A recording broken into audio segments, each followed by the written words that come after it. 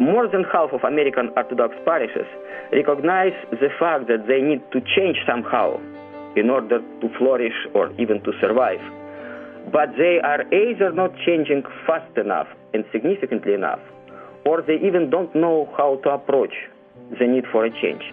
You know, I don't know about you, but I don't really know anyone who likes change. I mean, change is necessary in so many areas of your life, but most of us prefer to have things just kind of go along as they are. I'm comfortable with that.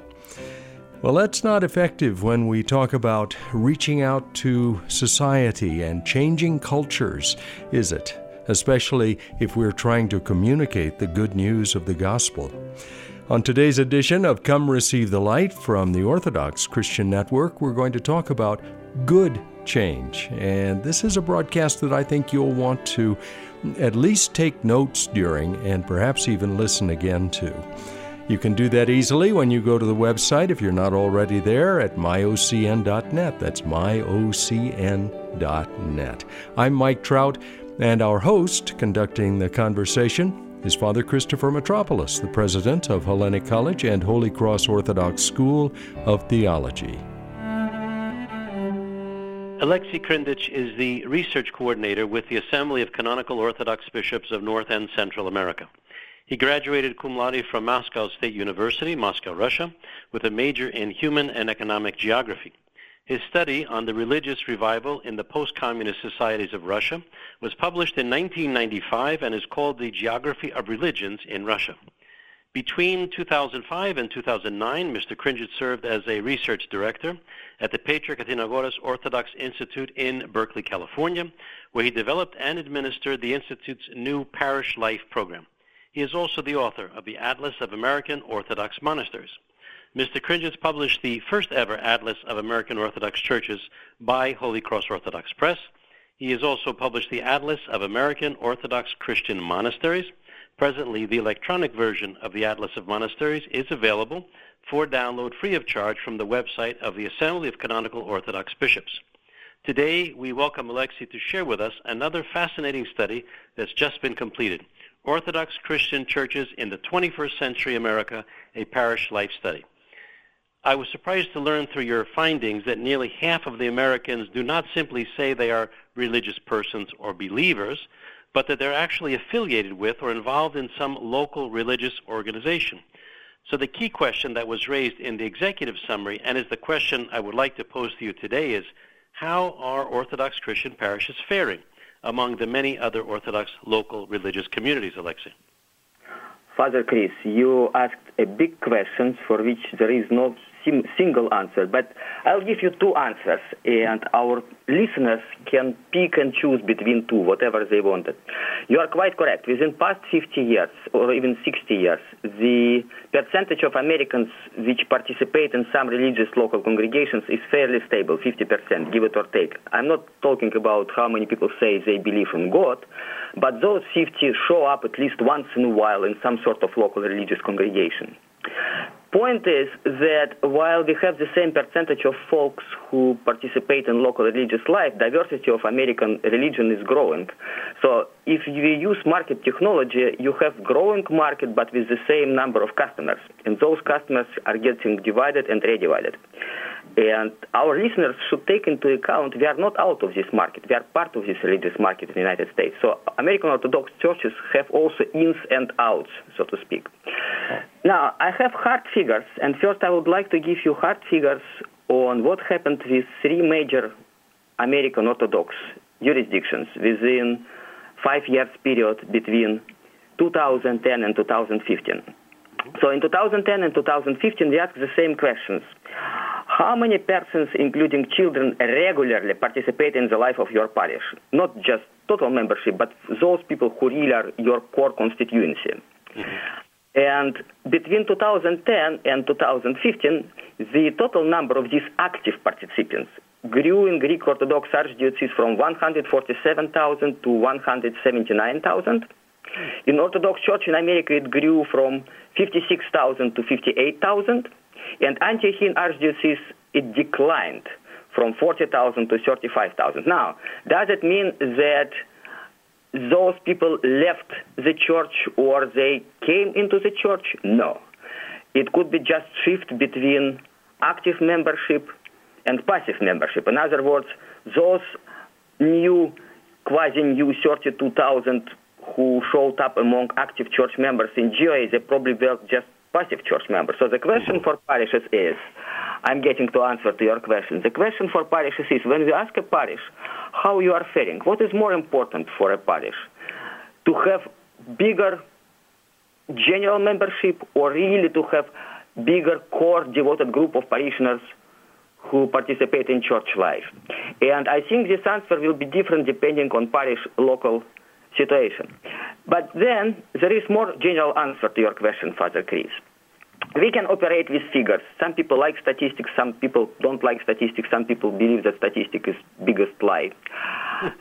But we asked our clergy who participated in the survey, and mind you, it was 580 Orthodox parishes. It is more than 30% of all American Orthodox parishes. That's a very good return for the state. Yeah. So we ask a very simple question, and this question, answer to this question will give you a very good idea how we are doing today.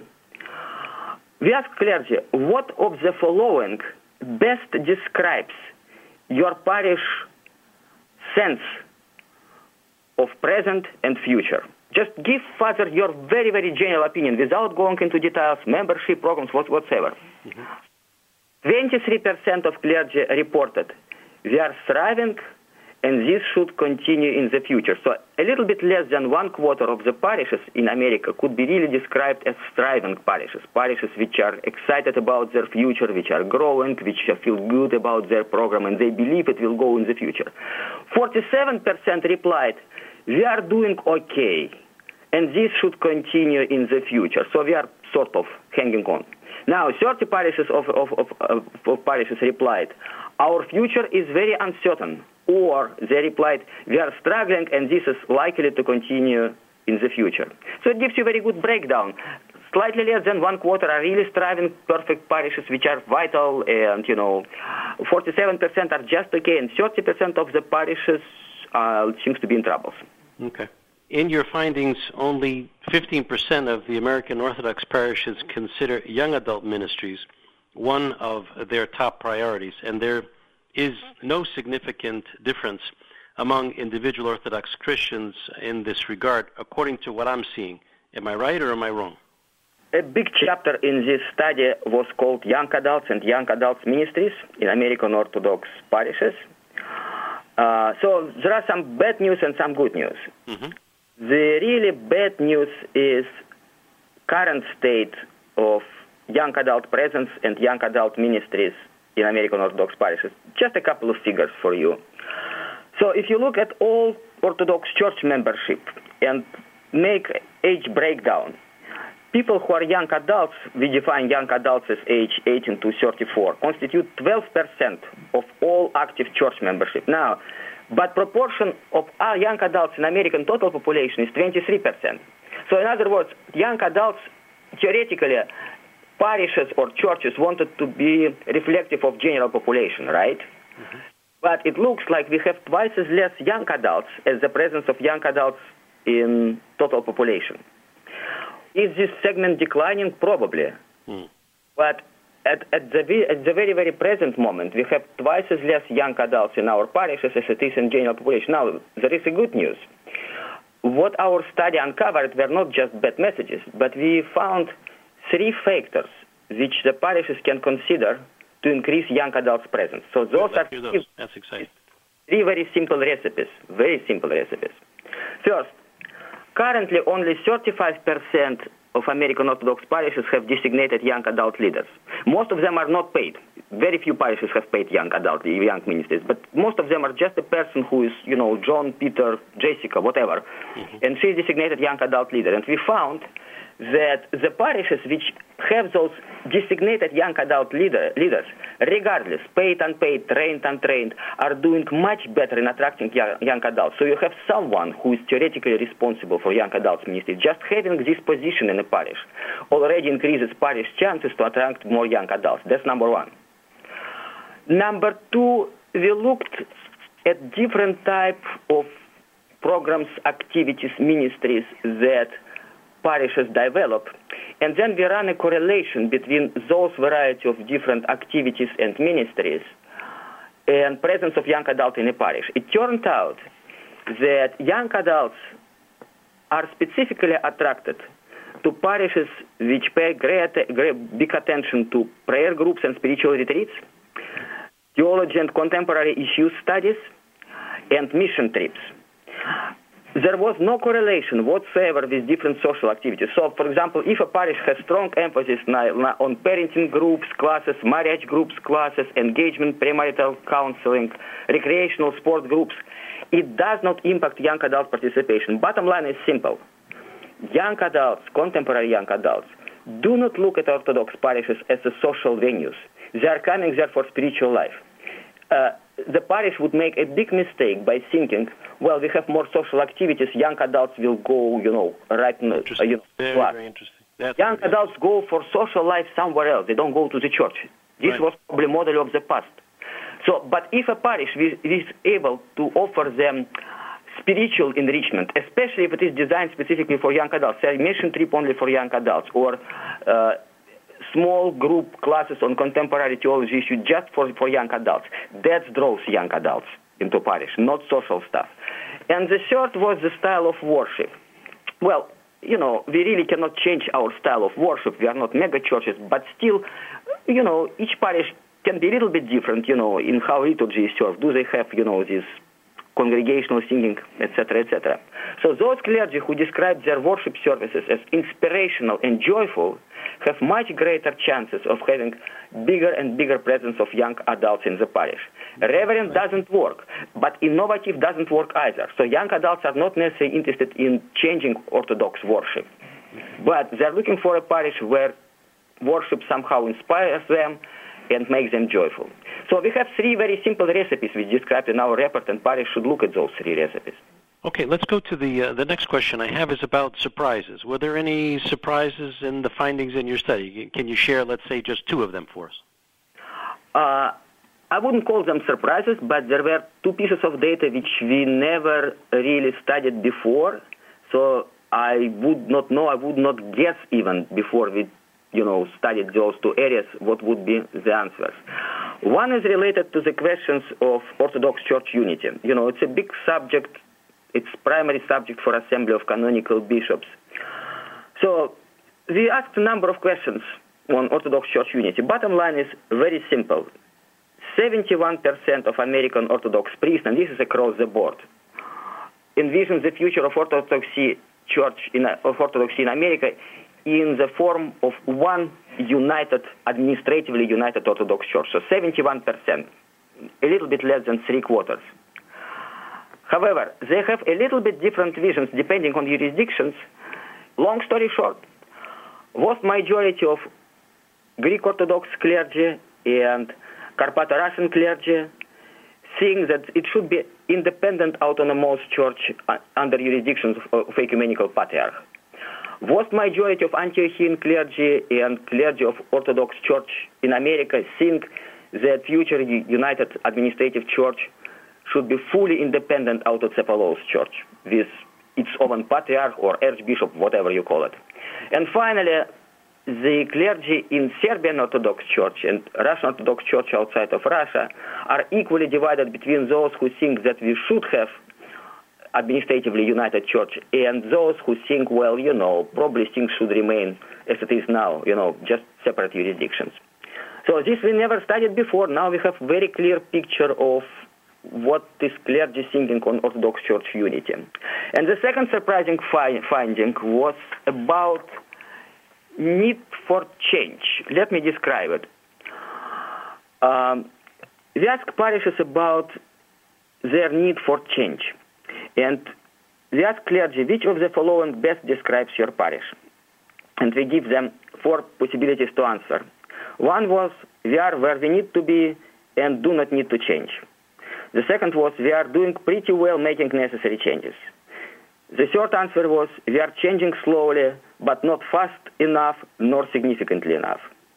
And the last question was, we need to change to increase our vitality and viability, but the parish does not seem to realize it or does not want to make the necessary changes. the troublesome finding was that 54% of the parishes have selected two last answers. In other words, more than half of American Orthodox parishes recognize the fact that they need to change somehow in order to flourish or even to survive.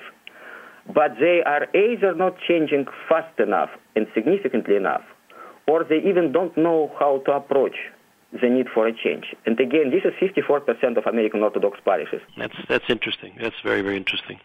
I'm going to move on to the next question I have for you.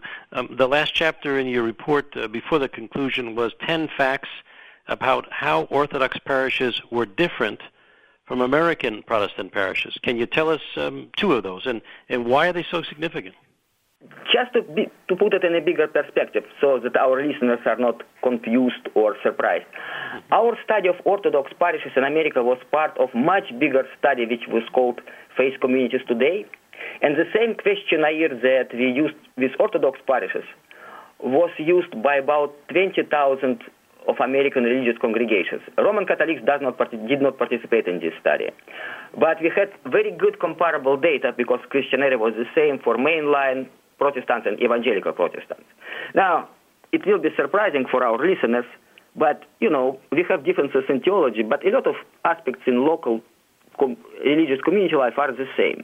So I ran comparisons between mainline Protestants and evangelical Protestants and Orthodox parishes on questions which are not related to theology or, style of worship, which is entirely different thing.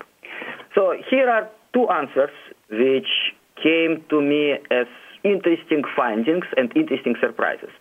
So one is good news and one is bad news for Orthodox churches versus Protestants. So the bad news is one of the questions in the questionnaire asked about conflicts in the parish or in local congregations. And the question was, during past 5 years, has your parish or congregation, in case of Protestants, experienced any significant disagreements or conflicts? Almost 3/4 of Orthodox parishes, 73%, reported yes. In case of mainline and evangelical Protestant congregations, this percentage was much lower. 63% among mainline and 57% among evangelical Protestant congregations. So, in other words, for whatever reason, Orthodox parishes are much less peaceful places, so to speak, than Protestant congregations in America. Well, that certainly has an effect on the congregation, doesn't it? Of course. Yes, of course. Huge. Okay. Probably part of this need for change and the sense that parish, is struggling and their future is uncertain. Those two things are interrelated, Father. Now, the good news is, and again, our listeners probably will be surprised, specific section in the survey dealt with the usage of different modern technologies, Facebook, internet, different social platforms.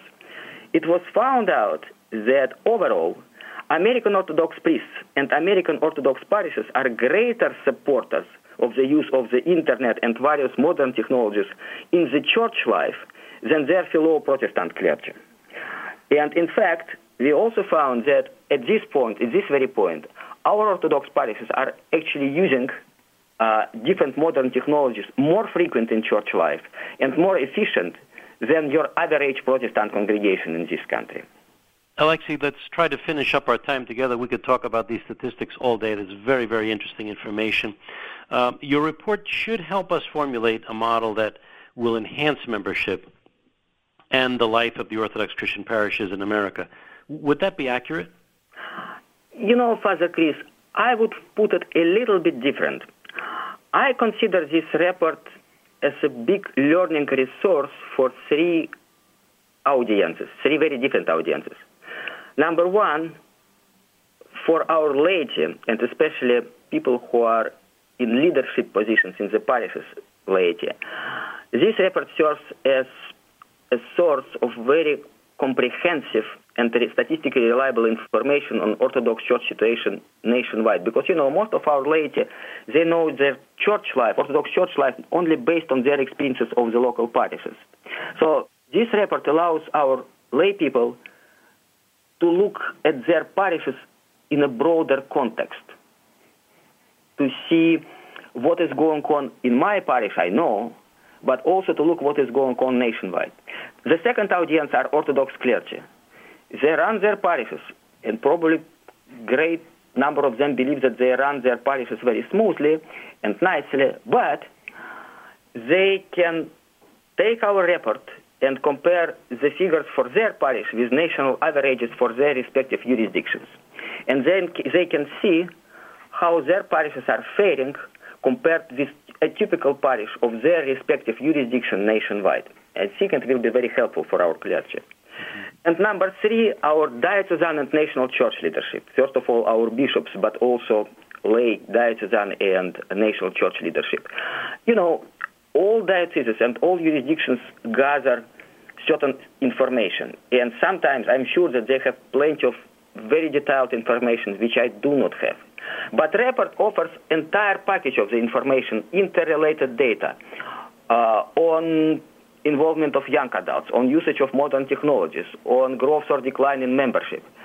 So, Father Chris, I just wanted to encourage our listeners to go to website of Assembly of Canonical Orthodox Bishops to look at this report, and if they don't have time, to look at the whole report, we have executive summary, which just have 5 pages, and everyone can take a look at it and decide if they're interested in the whole thing. That's it.